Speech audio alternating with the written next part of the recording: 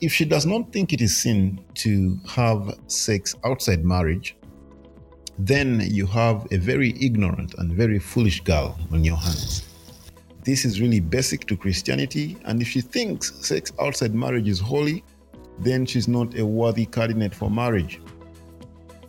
And the relationship you are in, it seems, is certainly more than casual if she's wanting sex.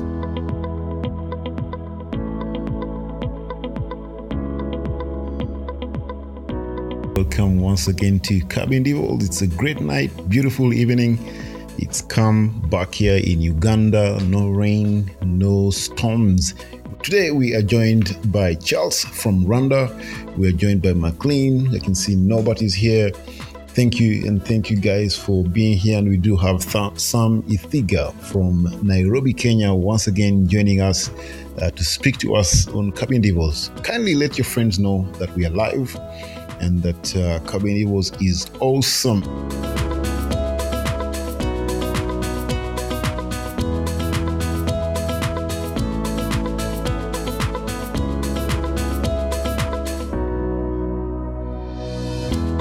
Before we get into today's conversation, let me remind you that we have a team of friends who are willing to pray and connect with you.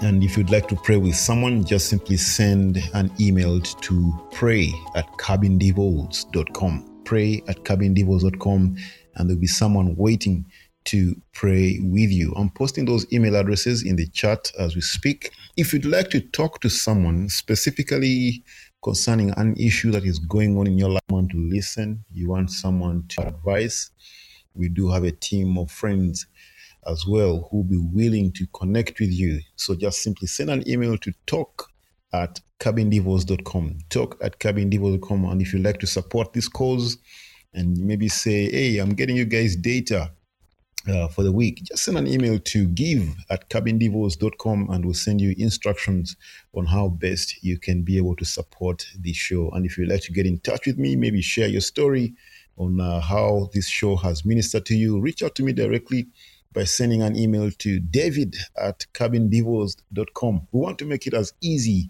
as possible to hear from you. And so the emails are simple: pray@cabindevils.com to pray with someone, talk@cabindevils.com if you'd like to maybe pick someone's brain on an issue that is going on in your life, or give@cabindevils.com if you would like to support this show, or just simply reach out and share your story by sending me an email directly to david@cabindevils.com. I'll receive that email ASAP as if it were a WhatsApp message.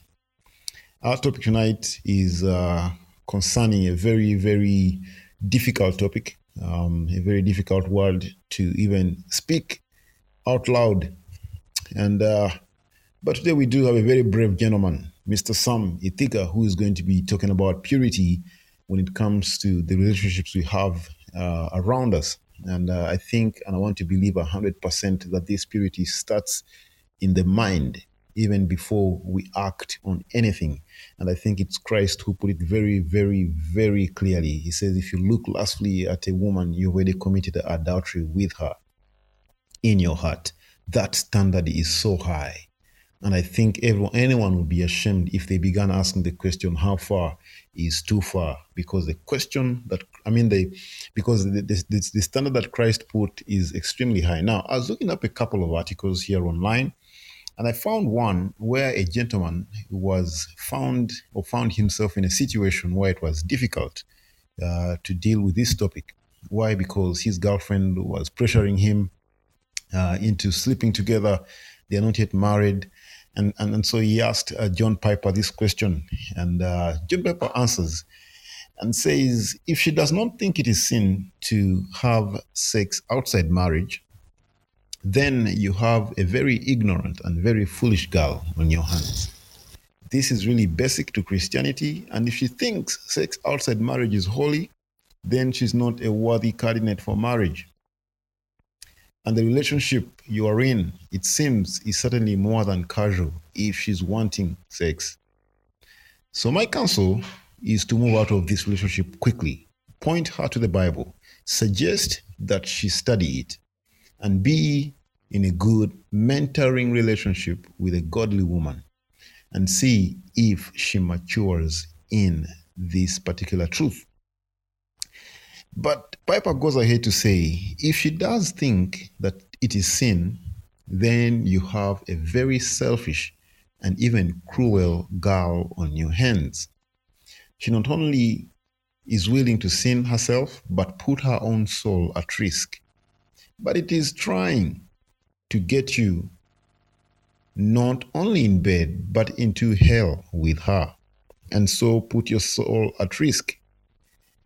And in either of these two cases, whether she's foolish or ignorant on one hand, or selfish and cruel on the other, she may well be motivated by the thought that getting you to have sex with her may be her way of holding on to you. Since, from her perspective, as long as you have not had sex, you have not bound to her. That was a very straightforward answer. And it's going to be difficult for us to talk about this topic if our walk with the Lord is lukewarm. And I think that's going to be the underlying foundation. How is your walk with God? And that will determine where your foundation is. It will determine what your perspective really, really looks like. And for me, this is where I draw the line.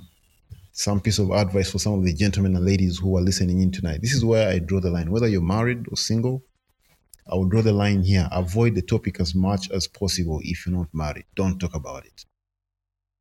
Just don't talk about it if you're not married.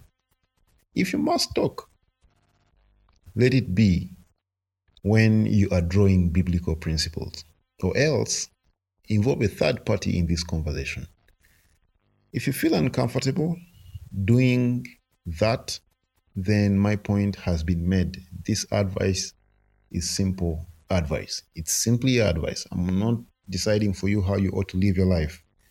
I'm only and only sharing with you a piece of advice. If you're not married and you're dating, let your conversation be seasoned with salt in other areas and avoid this particular conversation. Maybe only when you're drawing biblical principles. But hey, let me hear from you. What do you think about this topic? How have you handled it with friends? How have you handled it with your spouse?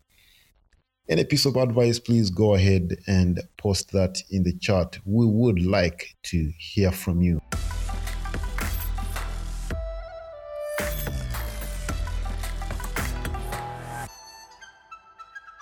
I'm trying to paint a picture here. And the picture is simple. This young man thought that all temptations will come to an end once he's married. And perhaps it's been a couple of years and it's not happening. It's just not happening.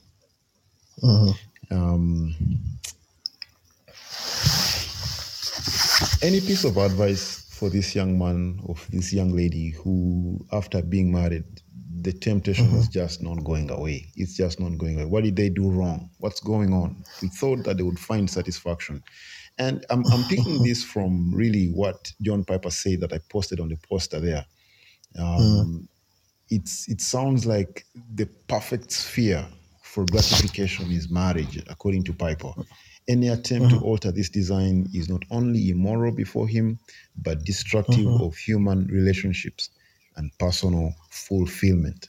But still, someone does not find this satisfaction in marriage. Any piece of advice for that young man?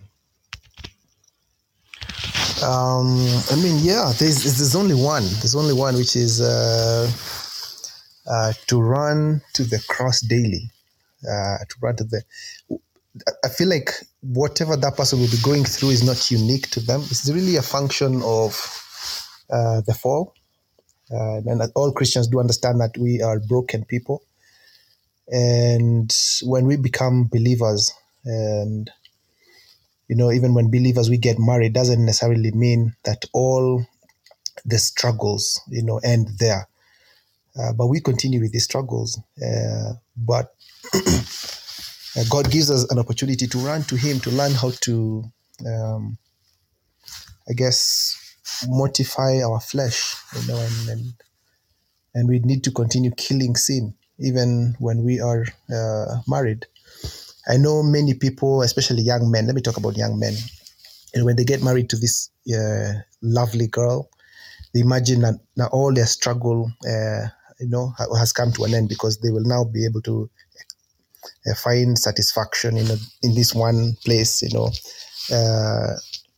so on. But they end up finding that there are actually so many girls out there that they are their type. In fact, I do not discount that Satan is involved in it. He opens your eyes to see many other attractive people all around.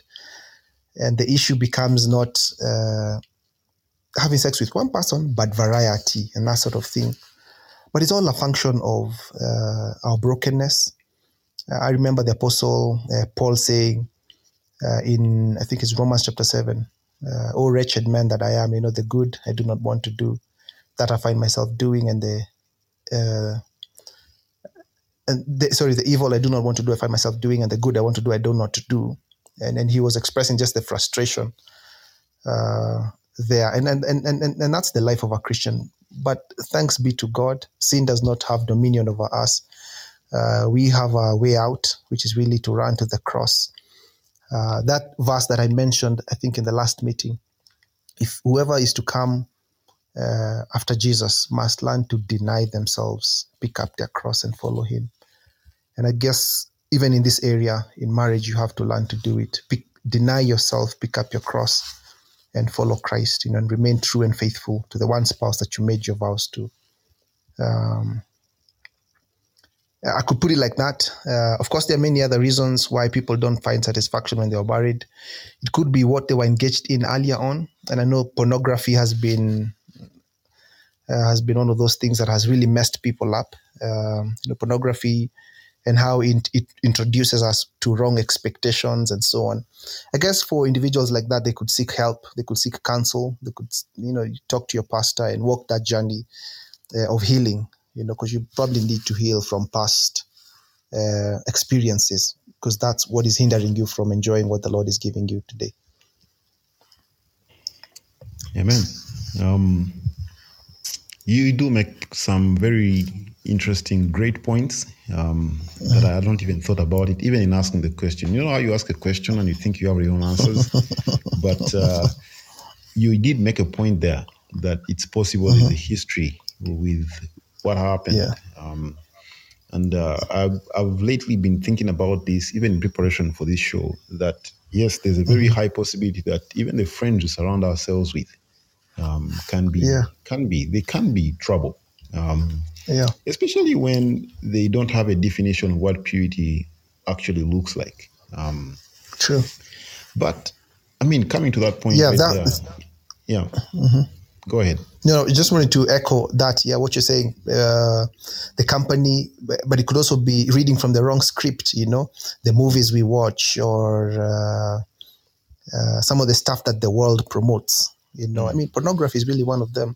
So reading from the wrong script does damage our ability to enjoy what God wants us to enjoy, because then we are not reading from the manual itself. It's like trying to put together a device, but using the wrong manual, or the wrong instructions. The thing probably might not work as it was supposed to work. So it could be, reading from the wrong script, and we do that a lot, even today as believers. Just think about the amount of time that we spend consuming worldly content. There's somebody who said that a biblical mental program cannot coexist with worldly programming. And this is true. Because the world has its own way of thinking. It has its own values and standards and things that excite them, which probably are different from us. And whenever we bring that mindset, even within our marriage bed or whatever, then there's bound to be issues. So reading from the wrong script, be it the company that we keep or the things that we give ourselves to, could also be a factor. It's interesting, even in this conversation, that when you say the world has its own script, we live in this world. We We can't be absent from the world. I mean, that means death. And I think really the issue is going to be then how do we daily tackle these issues so we can find victory daily. And I do remember reading an article somewhere, I forget who that writer was, but he said you can't live on yesterday's victory. You can't feed on yesterday's victory. You won yesterday, but my friend, today is its own. Today is its own. You better have a strategy for today. And, I was reading a book. Now I'm going to just go all over to just make one simple point. I was reading a book talking about completely different things, talking about planning and executing. And the guy broke it down in a very simple way. He said there are simply 3 steps to achieve something. Number 1, envision. Number 2, break it down. And then number 3, execute. Envision, break it down, execute. And if we're in the same room, I would ask the audience, repeat after me. Envision, break it down, and execute. Execute.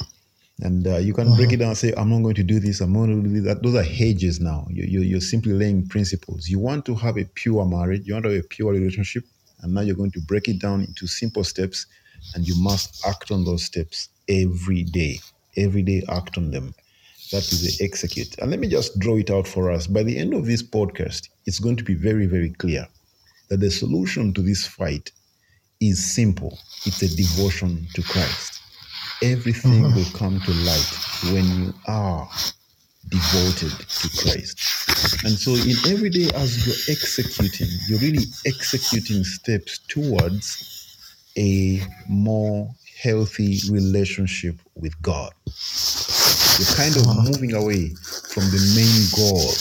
And you're saying, let me execute very, very simple steps.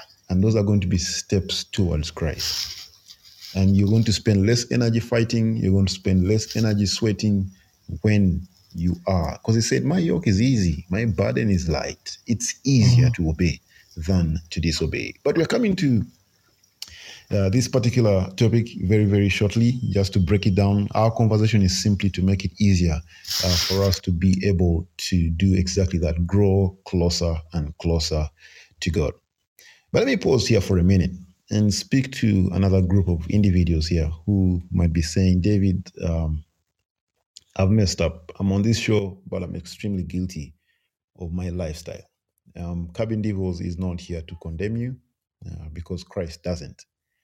And we are here only to encourage each other and to spur one another to purity. And I pray and hope that you will be blessed by the end of the show, that you feel encouraged, you feel strengthened in your walk with the Lord. Piper went ahead to say that too many people think they've struggled with temptation when they have prayed for deliverance and hoped the desire would go away. This is too passive. Gouging out your eye may be a metaphor, but it means something very violent, unquote.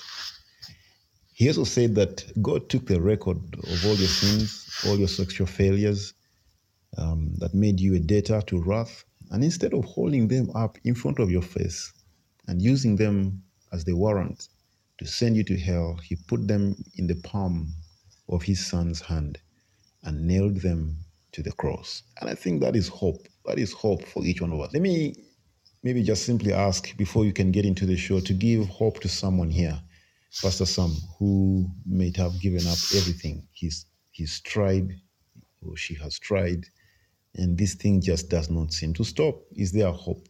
Is there hope? In maybe 2 minutes before I can pray, so we can get into God's word uninterrupted. Pastor Sam. Definitely. Definitely there is hope. It says that sin will not have dominion over you. Sin is not master over us. And I take that as God's promise to us. You know, there is something that God has done historically through his son Jesus Christ, but only to clear us of all our sins and debt, but also to remove the power of sin over us.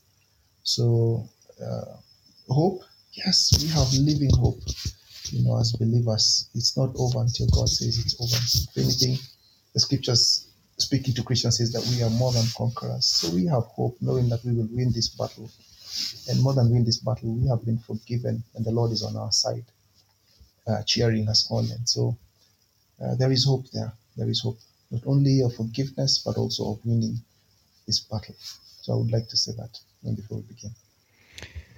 Amen. Let's pray together, ladies and gentlemen. Father, we thank you for this evening, and we pray that as your word is opened, we'll be careful not to brush it off, not to quench the spirit, but to look into our own lives, each one of us, and see if there's any iniquity. May your Holy Spirit enable us to see the truth and the true nature of our lives, that we will humbly acknowledge our mistakes, we will humbly repent and turn back to you. This we pray in Jesus' name. Amen. Pastor Sam, you're welcome. And allow me to start with a disclaimer. I know that this is not an area of struggle for probably everyone, the whole issue about sex and purity, but it is a major issue, you must agree, to many people. And so for their sake, I beg the indulgence of everyone. So if this is not an area of struggle for you, don't check out. I'm sure there's lots that will be said today that will be helpful, not just to you, but also to help you, be of help to others. So looking at the scriptures, the scripture talks a lot, the Bible talks a lot about this subject. And it will amaze, many of you to learn that God hasn't changed much of his thoughts, on sex and adultery and fornication and homosexuality and the likes. Today we will look at, the idolatry of sex, and hopefully on Friday we will look at, what the book of Proverbs has to say on sexual purity. But allow me to start by sharing just a little bit of a personal story. I remember when I was around the age of 14, being introduced to pornography in a sleepover at my cousin's place. One of those big cousins, who you consider to be very cool. So we went to their house, and, it was the days of the VCR tapes. So my big cousin came and asked the boys to remain behind, and, he popped this stuff in. Bruh, I was blown away, by the images I saw. I thought at that time, wow, best cousin ever. Little did I know, the cousin, was putting me on a trajectory that would cause me, a lot of grief. So the reason I'm saying that is, whatever we will say today is not coming from a judgmental or overly righteous place. But I'm hoping that you'll take this as the words of one forgiven sinner to another saying, there is a better way. You've heard this phrase, that experience is the best teacher. Well, that's not true. Experience is really a teacher of fools. And, I've been a fool once. I've believed many lies that the world told me about sex. And those lies haven't changed. They're still there today. And I'm hoping that, coming together with you guys, we can be able to help each other out. So, allow me to share an observation, and I'm sure you guys can relate with it. There is mad pressure today to remove sex out of its proper context, which is marriage. Sex is being pushed to us as one of those basic human needs. There is food, there is shelter, and then there is sex. I don't know whether you guys agree with this. It's as if you cannot live without it. There is pressure, among the singles to be sexually active. There is pressure to the married people. They are not spared. Adultery is really on the table for them. And the notion that sex is a privilege to be enjoyed within the marriage context is considered today, and I wonder whether you agree, it's considered to be backward, to be naive, or just plain stupid. Are you still there? I mean, to the world, sex outside the context of marriage is not only considered normal, but it is natural, necessary, unavoidable. So please, just carry a condom. And us believers have also come to believe this. Purity is not for drinking, is only for drinking water, not people. The world sort of seems to say to us, and then you sort of believe this lie. In fact, if you're not married and you said out there that you are saving sex for the context of marriage, the whole world will laugh at you. You will instantly lose your coolness, instant shadiness. Saving sex for the context of marriage. The world thinks there are only 3 reasons why you can do that. One, you are a social disaster, or how we used to call it in high school, a breezer. You are a social disaster. The only reason you're saving sex in the context of marriage is because you cannot tune a girl. You cannot get somebody to like you. You're a social disaster. That's why you're saying that, And especially among boys, because boys usually have this thing called a body count, especially among the worldly folk. Body count is just to see how many, let's say, women you have taken to bed and so on. So if you start that talk about saving sex for the context of marriage, get out of here. You're a social disaster, my friend. That's what's really going on.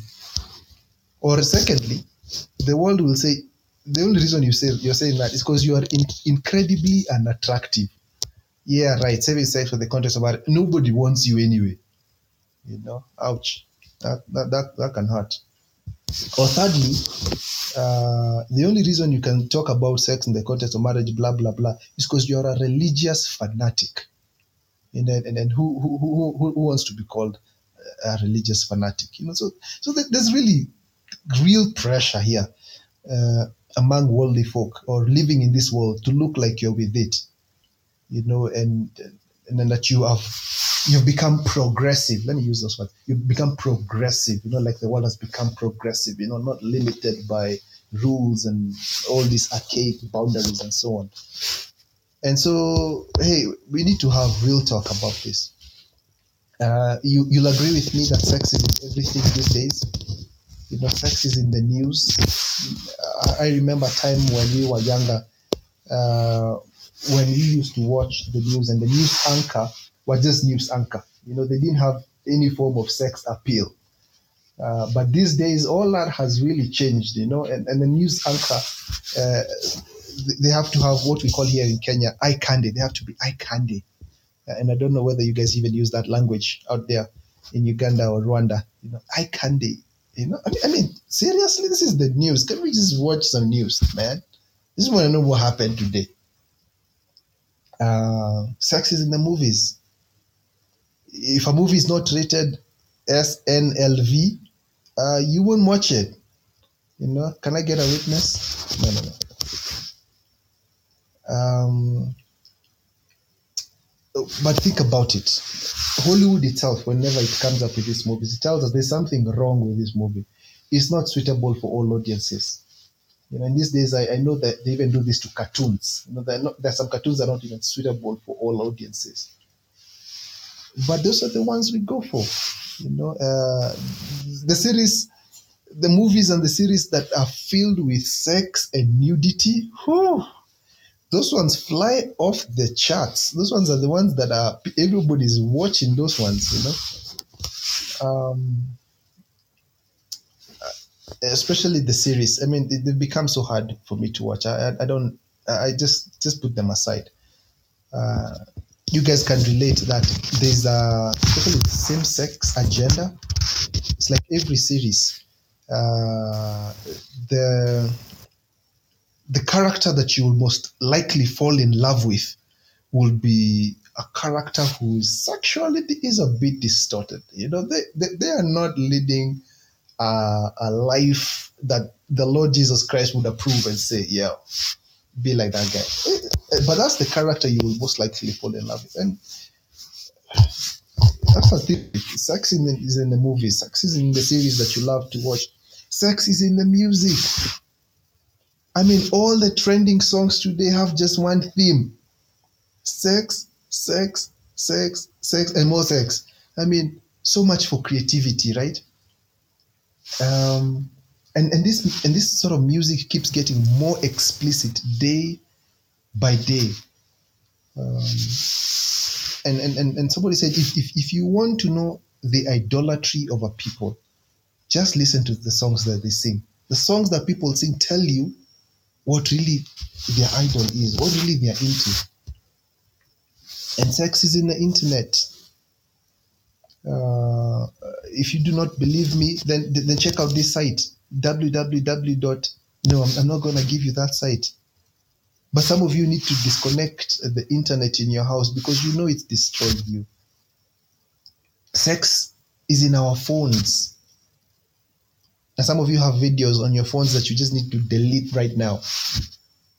I mean, sex is everywhere. It sells magazines, it sells tractors, it sells body lotions, it sells sodas. I remember there was just a Coke ad the other day in our country, where a guy went to a shop to buy a Coca-Cola, and they just drank that Coke, and that lady was just looking at her, just biting her lips. And when that guy is finished drinking a Coke, she gives her another bottle, like, just do that again. I just want to watch that. I'm like, bruh, oh my goodness, Coke. Sex is in politics. It's pretty much in everything. The only exception I saw in our country was there's a product called Aremis that is really used to milk cows. That's the only product that's not using sex to sell it, because it has a hideous package. But sex is everywhere. It's selling everything. And I wonder whether whether you can relate with all this, whether you feel like I have blown this thing out of proportion. What are your thoughts? I'd like to hear. Maybe you can type there what you think. This is the point I was trying to make. Our society has become overstimulated by sex. I wonder whether you agree. Our society has become overstimulated by sex. And I think the world has made impurity and sex worship such a norm that it no longer shocks us. In fact, we have come to expect it. It is part of our entertainment diet. And I think that is very disturbing, that not only are we not shocked by impurity, but we are entertained by it. And I guess that's why we're having this conversation today. It's C.S. Lewis in his book Mere Christianity, and I wonder whether you have read that book. Mere Christianity is an awesome book. You need to check it out. He sort of paints a picture, of an obsession, and he paints it something like this. Let me just illustrate it. What would you think if your friend was to call you aside, and show you photos upon photos of food? What would you think of them? Like, ooh, look at this, ooh, spaghetti with blah, blah, blah, I don't know what. They show you pictures and pictures of food. Man, what are you going to think about that person? Or that friend was to tell you, I stayed up the whole night with just watching the food show. And then they show you a video on their phone of someone eating food. I'm sure you would think, what sort of weird person are you? This obsession is weird. And yet, this same unhealthy fascination with sexual desire has dominated our lives, and the world says, yeah, just do it. That's cool. So here's my point. We have become idol worshippers. That's what we've become, idol worshippers. Sex now defines us. In the West, they legitimize people's identity based on what they do in the bedroom. You self-identify as a homosexual today and you are considered something close to a hero. How on earth did we get there where sex now defines you? Sex is our treasure. We want it. We want to have it anywhere, anytime, anyhow. We sing about it. We act it out. We sell it, and we sell everything else along with it. Sex has become our treasure. That's what we're all looking for. And that is idolatry. That is idolatry. And the reason why we're having this discussion here on Curb and Divorce is because this thing is not only among worldly people, but believers too. They have taken up this worldview, hook, line, and sinker. And we all know that there is a consequence of living like this. And that's what I wanted us to get into really quickly. What are the consequences of idolizing sex. And allow me to very quickly just use the example of 3 characters in the scriptures. There's really David and his sons, David and 2 of his sons. And the first consequence that we see is regret. And really, if we follow the whole story about David, and it's very long, the story of David and Bathsheba, and we all know that David was a man after God's own heart. He was like the poster boy of obedience, the poster boy of following God. At the time when he lived, especially when you juxtapose him next to Saul, I mean, he came out shining. He was the true example of a man who was following God. That was David. He had all the right cred. But then one time David got a bit careless and he sort of put a blemish on this nice CV that he had. The story of David and Bathsheba. And you guys know the story. You've gone through it in your churches, in your youth groups, and so on. It just started as a lazy day. 2 Samuel 11 there. And then one thing led to another. David is supposed to be in battle, but he's at home, doing the wrong thing at the wrong time, looking at a girl. He begins to lust over her, asks, hey, whose wife is that? Who is that, lady? And one of his servants says, isn't that not, Bathsheba, Uriah's wife, trying to yo, bruh, hint, she's married, move on. David doesn't get a point. One thing leads to another, brings the girl home. They end up becoming pregnant. The pregnancy leads to a cover-up. They attempt a cover-up. The cover-up does not work, which leads to murder, which leads to pain and then regret and losing a child later on. I mean, it was just one thing leading to another and to another and to another. It was really a time of regret, I'm sure, for David. And somebody said that, sin begets more sin. Sin begets more sin, and for some of you, or for some people, it has just been that same path, it starts off as something casual. It leads to something they were not expecting, a pregnancy, probably it leads to an abortion or a disease, or just puts you on a wrong course. I wonder whether you've heard this phrase. Somebody said that, sin, it takes you further than you wanted to go. It keeps you longer than you wanted to stay, and it costs you more than you want to pay. And allow me to say that again. Sin, it takes you further than you want to go. It keeps you longer than you want to stay, and it costs you more than you want to pay. Tell me if there's anything else that can describe the story of David better than that. It started off as something casual, a lazy day. And one thing led to another. Soon a girl is pregnant. Soon a man has to be killed. Soon a child is lost. And I mean, it was his reputation went down the drain. Was a lot of struggle here.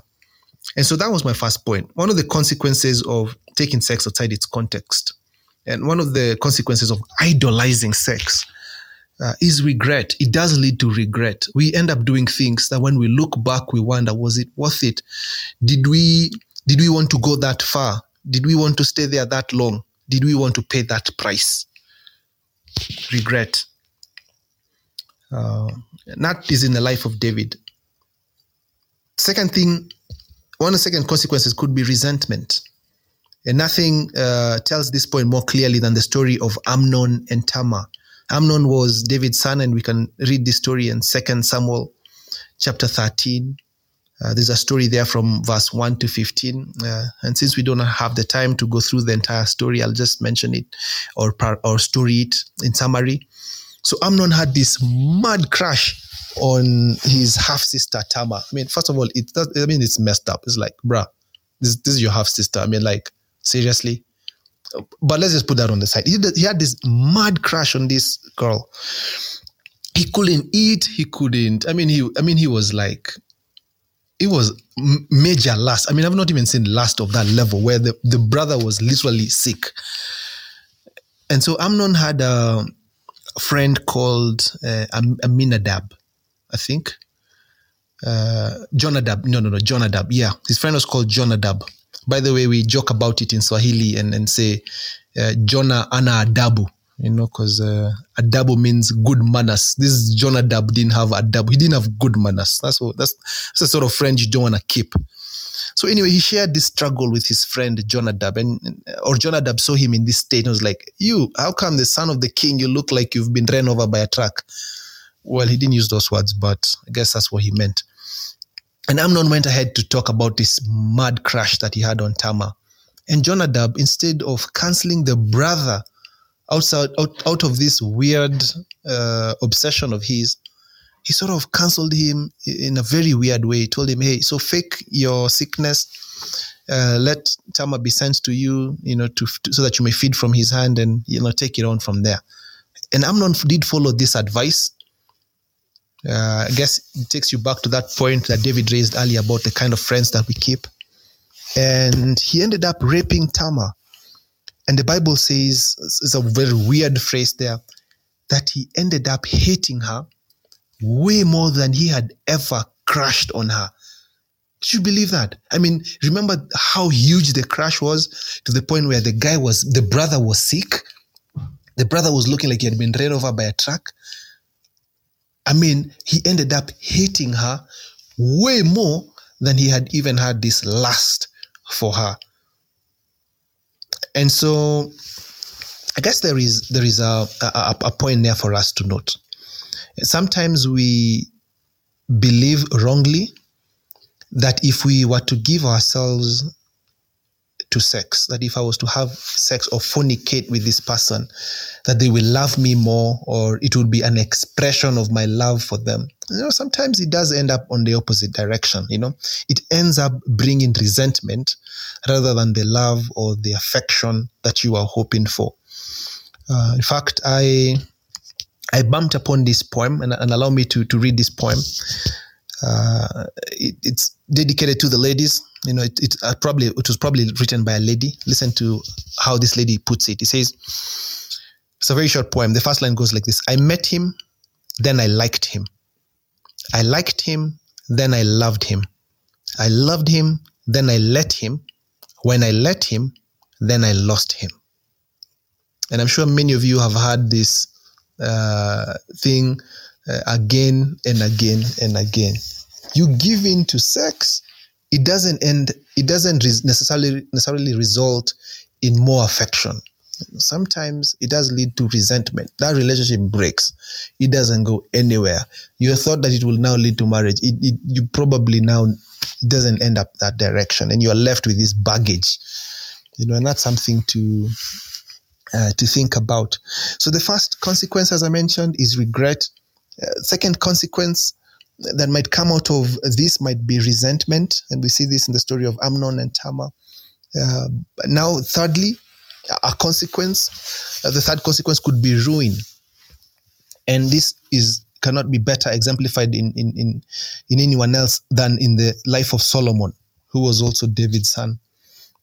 And we all know Solomon was the wisest king.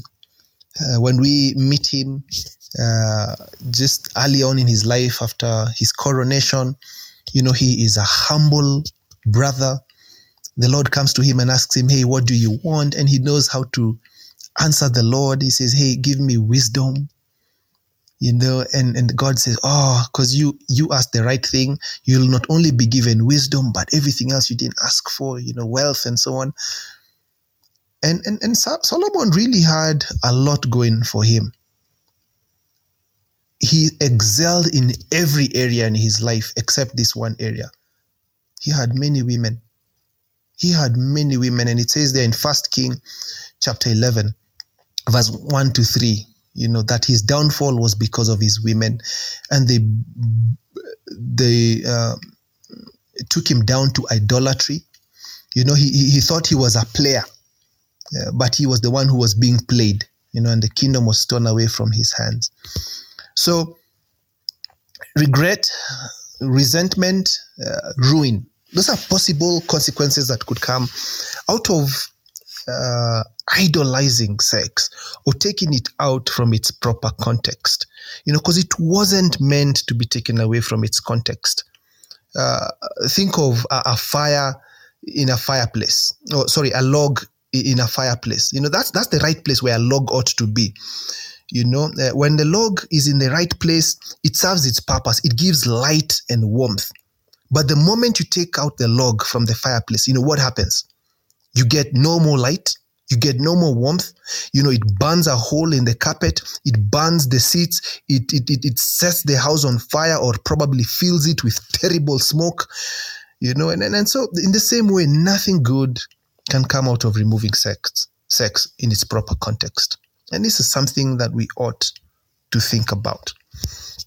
And so now I know I've talked about the consequences: regret, resentment, and ruin. But what is the redemption? Because I don't want to leave anyone, on the negative side of things. Is there a hope? I think that's the question that David asked. Is there a hope? And let's go to the hope part. We said that the consequences are regret, resentment, and ruin. I see David has posted there. But let me share 3 hope thoughts. Let me share 3 hope thoughts to counter the consequences. Because I believe that Cabin Devos is all about hope. And that's what we are really looking for. And the first one is repentance. I'm going with R's here. Repent. And it doesn't matter how far lost in sin you are. And remember, we say that this message is not to condemn anyone. Our hope is to point people to the cross of Jesus Christ. And that's what really repentance is all about. What we're trying to say is that it doesn't matter how far lost you are in sexual sin. It doesn't matter how many steps you have taken away from God. It only takes one step back to Him. And that step is repentance. And we all know that David in Psalms 51, after he was confronted by the prophet Nathan, the thing that he did and he's remembered for is his repentance. In fact, we still remember David as the man after God's own heart. Nobody says of David, hey, David the adulterer, David the murderer, David the lustful guy. Nobody talks of David like that. We all still speak of David as David, the man after God's own heart. Why? Because we know that the brother did repent. He was broken because of his sin. He said, create in me a clean heart and renew a right and steadfast spirit within me. Cast me not away from your presence. Take not thy Holy Spirit from me, and renew a right spirit within me. You remember that? And 1 John chapter 1 verse 8, says the same thing. It says, if we confess our sins, God, He is faithful and just, and He will forgive us our sins and purify us from all unrighteousness. And so let's repent. If this is you, you have been playing around with sexual sin, you have been fornicating, you have been probably watching pornography or the sort of movies that you like at the sexual kind, the Lord this evening is calling you to come back to Him in repentance. And God is able to clean you. God is able to purify you. God is able to give you a clean slate. He's able to give you pure thoughts once again. But if you do not repent, then you remain in your sins. And as a Bible verse that I mentioned earlier, it says that sin shall not have dominion over you. If you're truly a Christian. But if this sin has dominion over you, then you have reason to check your heart and ask yourself, am I truly a Christian? Because Christians, we do hate sin. We hate sin. I think somebody talked about a pig. When a pig falls in the mud, it wallows in it. But when a lamb falls in the mud, oh, it wants to get out of the mud as quickly as possible. So are you a lamb or a pig? It's a question that you ought to ask yourself. Pigs will wallow in the mud, you know. Or another example is really a dove and a duck. You know, a dove, if it was to fall on mud, it will quickly come out of it and go into the crystal fountain to wash itself. But a duck, it will wallow in that mud. You know, what are you? If you are truly a believer, if you have truly come to love the Lord Jesus Christ, then whatever our Lord hates, you will hate it. And whatever he loves, you will love. And so that's an encouragement to seek repentance if you are truly a believer. And the Lord says, I think this is in Hebrews chapter 12, verse 16, says, see that no one is sexually immoral or godless like Esau, who for a single meal sold his inheritance rights as the oldest son, you know. And the Bible, what is trying to say there in Hebrews chapter 12 is that it was a bad bargain. Oh, Esau, it was a bad bargain. For a single meal, you lost your birthright, you lost your inheritance. And you know, many of us, some people would be willing to lose their inheritance, you know, because the Bible has said, do not be deceived. Let no one deceive you. Anyone who practices sexual immorality, adultery, and lying, and all those things will not inherit the kingdom of God. You know, it's right there in the scriptures. It's in 1 Corinthians chapter 6, verse 9 to 10. It's in Galatians chapter 5, verse 19 to all the way to 21. It is in Ephesians chapter 5. Let no one deceive you. Anyone who practices these things will not inherit the kingdom of God. Will you lose your inheritance for a single meal like Esau? There's a question to ask yourself. So let's run to the cross in repentance, and let's ask the Lord to wash and clean us. You know, and the Lord has said that He will do it. So repent is the first thing. The second thing is run. Run. And by this, what I'm trying to say is don't trust yourself to handle temptation and put yourself in compromising situations. I think 1 Corinthians chapter 6, verse 18 says, flee from sexual immorality. Right there. I mean, it cannot be more explicit than that. Flee. Flee from sexual immorality. 1 Corinthians chapter 6, verse 18. And I want to just echo that advice from the scripture. Flee, run. Don't put yourself in compromising situations and think that you're going to handle it. You know, that brother calls you into his room and you're just the two of you, and you know you got feelings for each other. There's chemistry. Seriously, you know, flee. Just don't put yourself in such contexts. I think it's David who was saying earlier on, hey, avoid talking about this topic when you're the two of you together. And I think it's because he knows how it goes. We like flirting on this topic. You know, it starts as flirting, you know, talking about it, quote unquote, but it's really flirting. And then one thing ends to another. The boundary lines are a bit blurred, and it ends up into coarse joking and inappropriate talk, and which just works to excite your lust.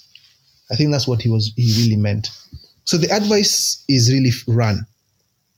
Run, flee. And somebody said that it is much easier to stop sliding down a hill when you are nearer the top than when you are halfway down. You know, so and it's the same thing. The best solution to stop sin is to do it early, not later. Don't wallow in it. Don't marinate in it for a minute and then try to come out.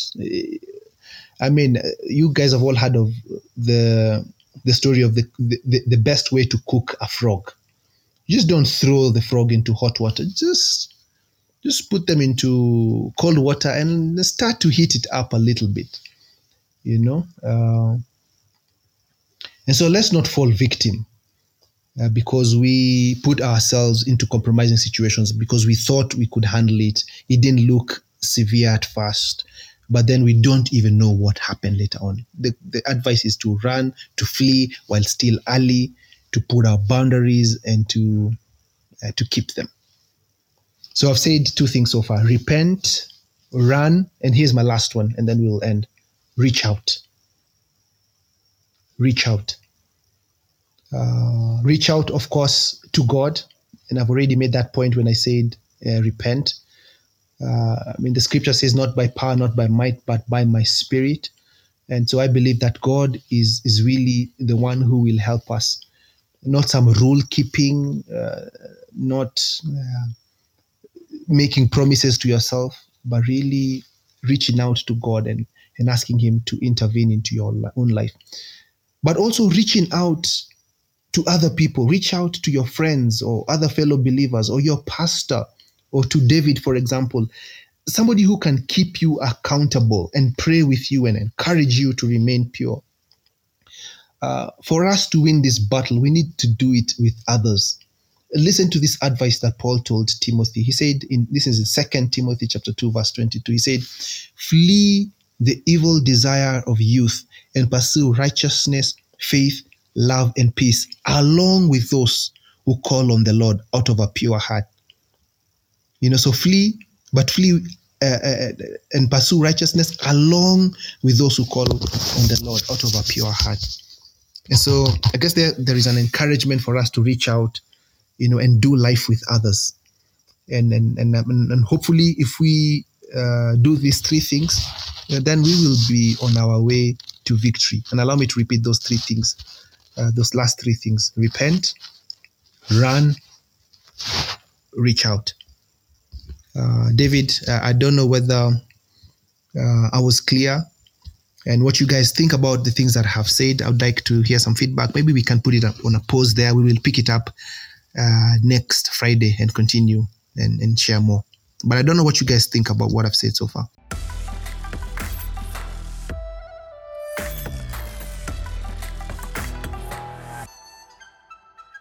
Thank you so much, Pastor Sam. You want to know what we think? I think it's been awesome. Just a point of correction, we don't eat frogs in Uganda, so we don't know how to cook them. When you mentioned that, talking about the best way to cook a frog, what's that? But I understand your point. I know the illustration.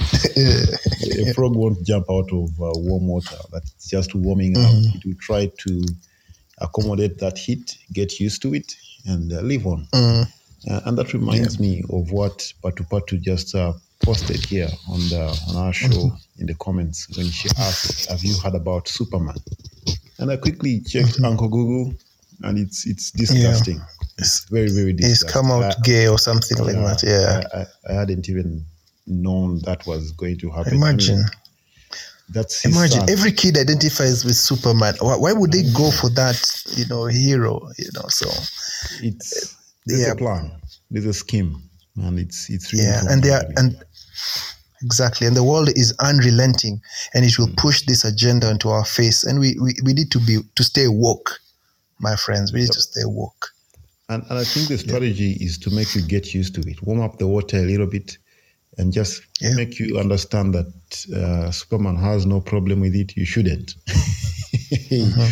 And before you know it, the water is boiling. And really the call tonight, ladies and gentlemen, is a reminder of what purity actually looks like. It's how God looked at it in the eyes. I mean, when he's talking to David by sending Nathan, and of course David at first is very defensive. He's saying this man needs to be arrested, he needs to be thrown in jail, and all these things. And Nathan is very, very, very clear when he says, "You're the man. You're the man. You were the man." Yeah. And if listening to this show, you are not concluding with that statement in saying, "I am the man" or "I am the woman," let me read for you Psalm 51. When David understood that he is the man, he went to his knees and said, "Have mercy on me, O God." He did not try to fix this problem by himself. He said, "God, know what? I'm going to sacrifice a couple of sheep and goats and doves." And he just simply said, "God, have mercy on me. Have mercy on me." And I pray that each one of us would do the same. And of course, you realize that towards the end, David makes it very clear, and he acknowledges that God does not take pleasure in sacrifices. That is in verse 16. He says, "You don't delight in sacrifices. Oh, I would bring it. You do not take pleasure in burnt offerings. And he says in verse 17, my sacrifice, O God, is a broken spirit, a broken and contrite heart. Contrite heart, you do not despise. God do not despise. And don't ever think that God is now looking down upon your repentance or your humility in coming and saying, God, you know what, I've sinned. Have mercy on me. Have mercy on me. But he says, have mercy on me, O God. Have mercy on me, God. In verse 1, according to your unfailing love, according to your great compassion, blot out my transgressions. Wash me.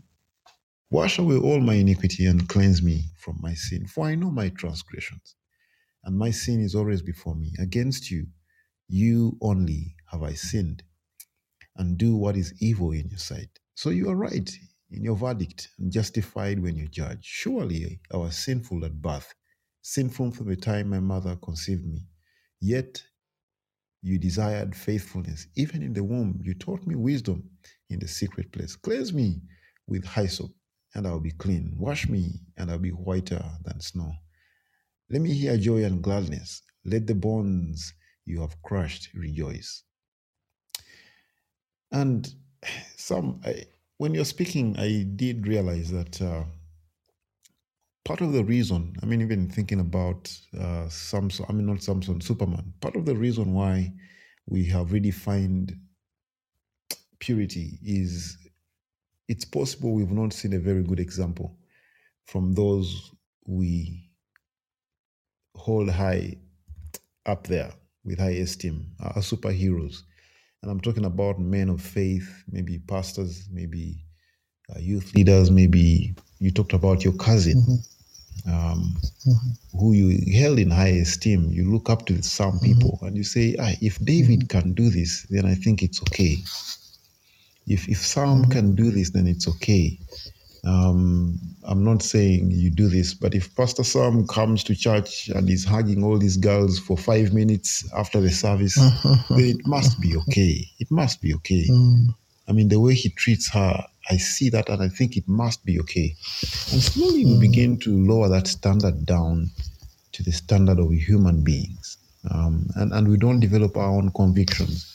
We begin to look around at what other Christians are doing and we think it's okay. We think it's okay. Can you just speak to us about that one particular area where we lower the standards below God's standards by observing what other men are doing? And of course, I'm not saying that we can't pick examples from people. We can't seek for advice, but I think there's a danger in ignoring what the Holy Spirit is speaking to us about from His Word, and we justify it with what we have seen, what we've observed, and we think it's okay. What do you think, Pastor Sam? What you're saying is true. There's a sense in which when those that we look up to fail in this area, they sort of, there's a loss of hope or a loss of fight in many people, because they reason with themselves, if so and so has failed in this area, then who am I? Who am I to think that I will gain some victory if so and so who I look up to has failed so miserably, or they do not have boundaries and so on? But I think we need to remind ourselves who it is that has called us, or whose standard it is that we really are following. We're not following the standard of our youth pastors. We're not following the standards of the men of God and so on. We are following after the pattern and the footsteps of our Lord and our Savior, Jesus Christ. He is the captain. He is the one whom we are following. Look at David. David really was a man after God's own heart, but he was not perfect. Certainly he was not perfect. He was broken, and his brokenness at some point came out. And so are other believers. They might be good, and there's reason for us to emulate them in many ways, but we should not forget that they are still not perfect, and they cannot be our final standard. Our final standard has to be our Lord and our Savior, Jesus Christ. And so I guess it's an encouragement for us to not only look into the lives of others, but spend a lot of time in the scriptures trying to understand our Lord and our Savior, Jesus Christ. Because it is him whom we have been told to follow.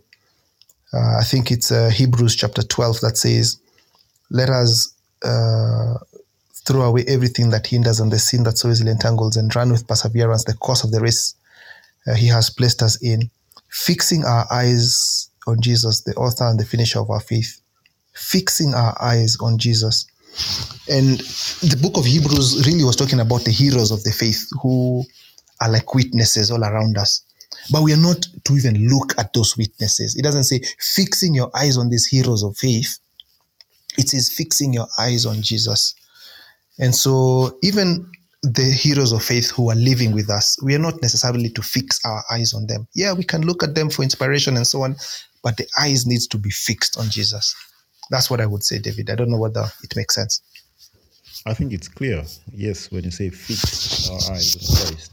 And I just thought that maybe that's one of the reasons we redefine purity when we focus away from the Savior. I mean, he said in the verse we just quoted from Hebrews, because he's the author and perfecter of our faith. And it's interesting how we sometimes run away from the Savior and we hope that we'll please him on our own.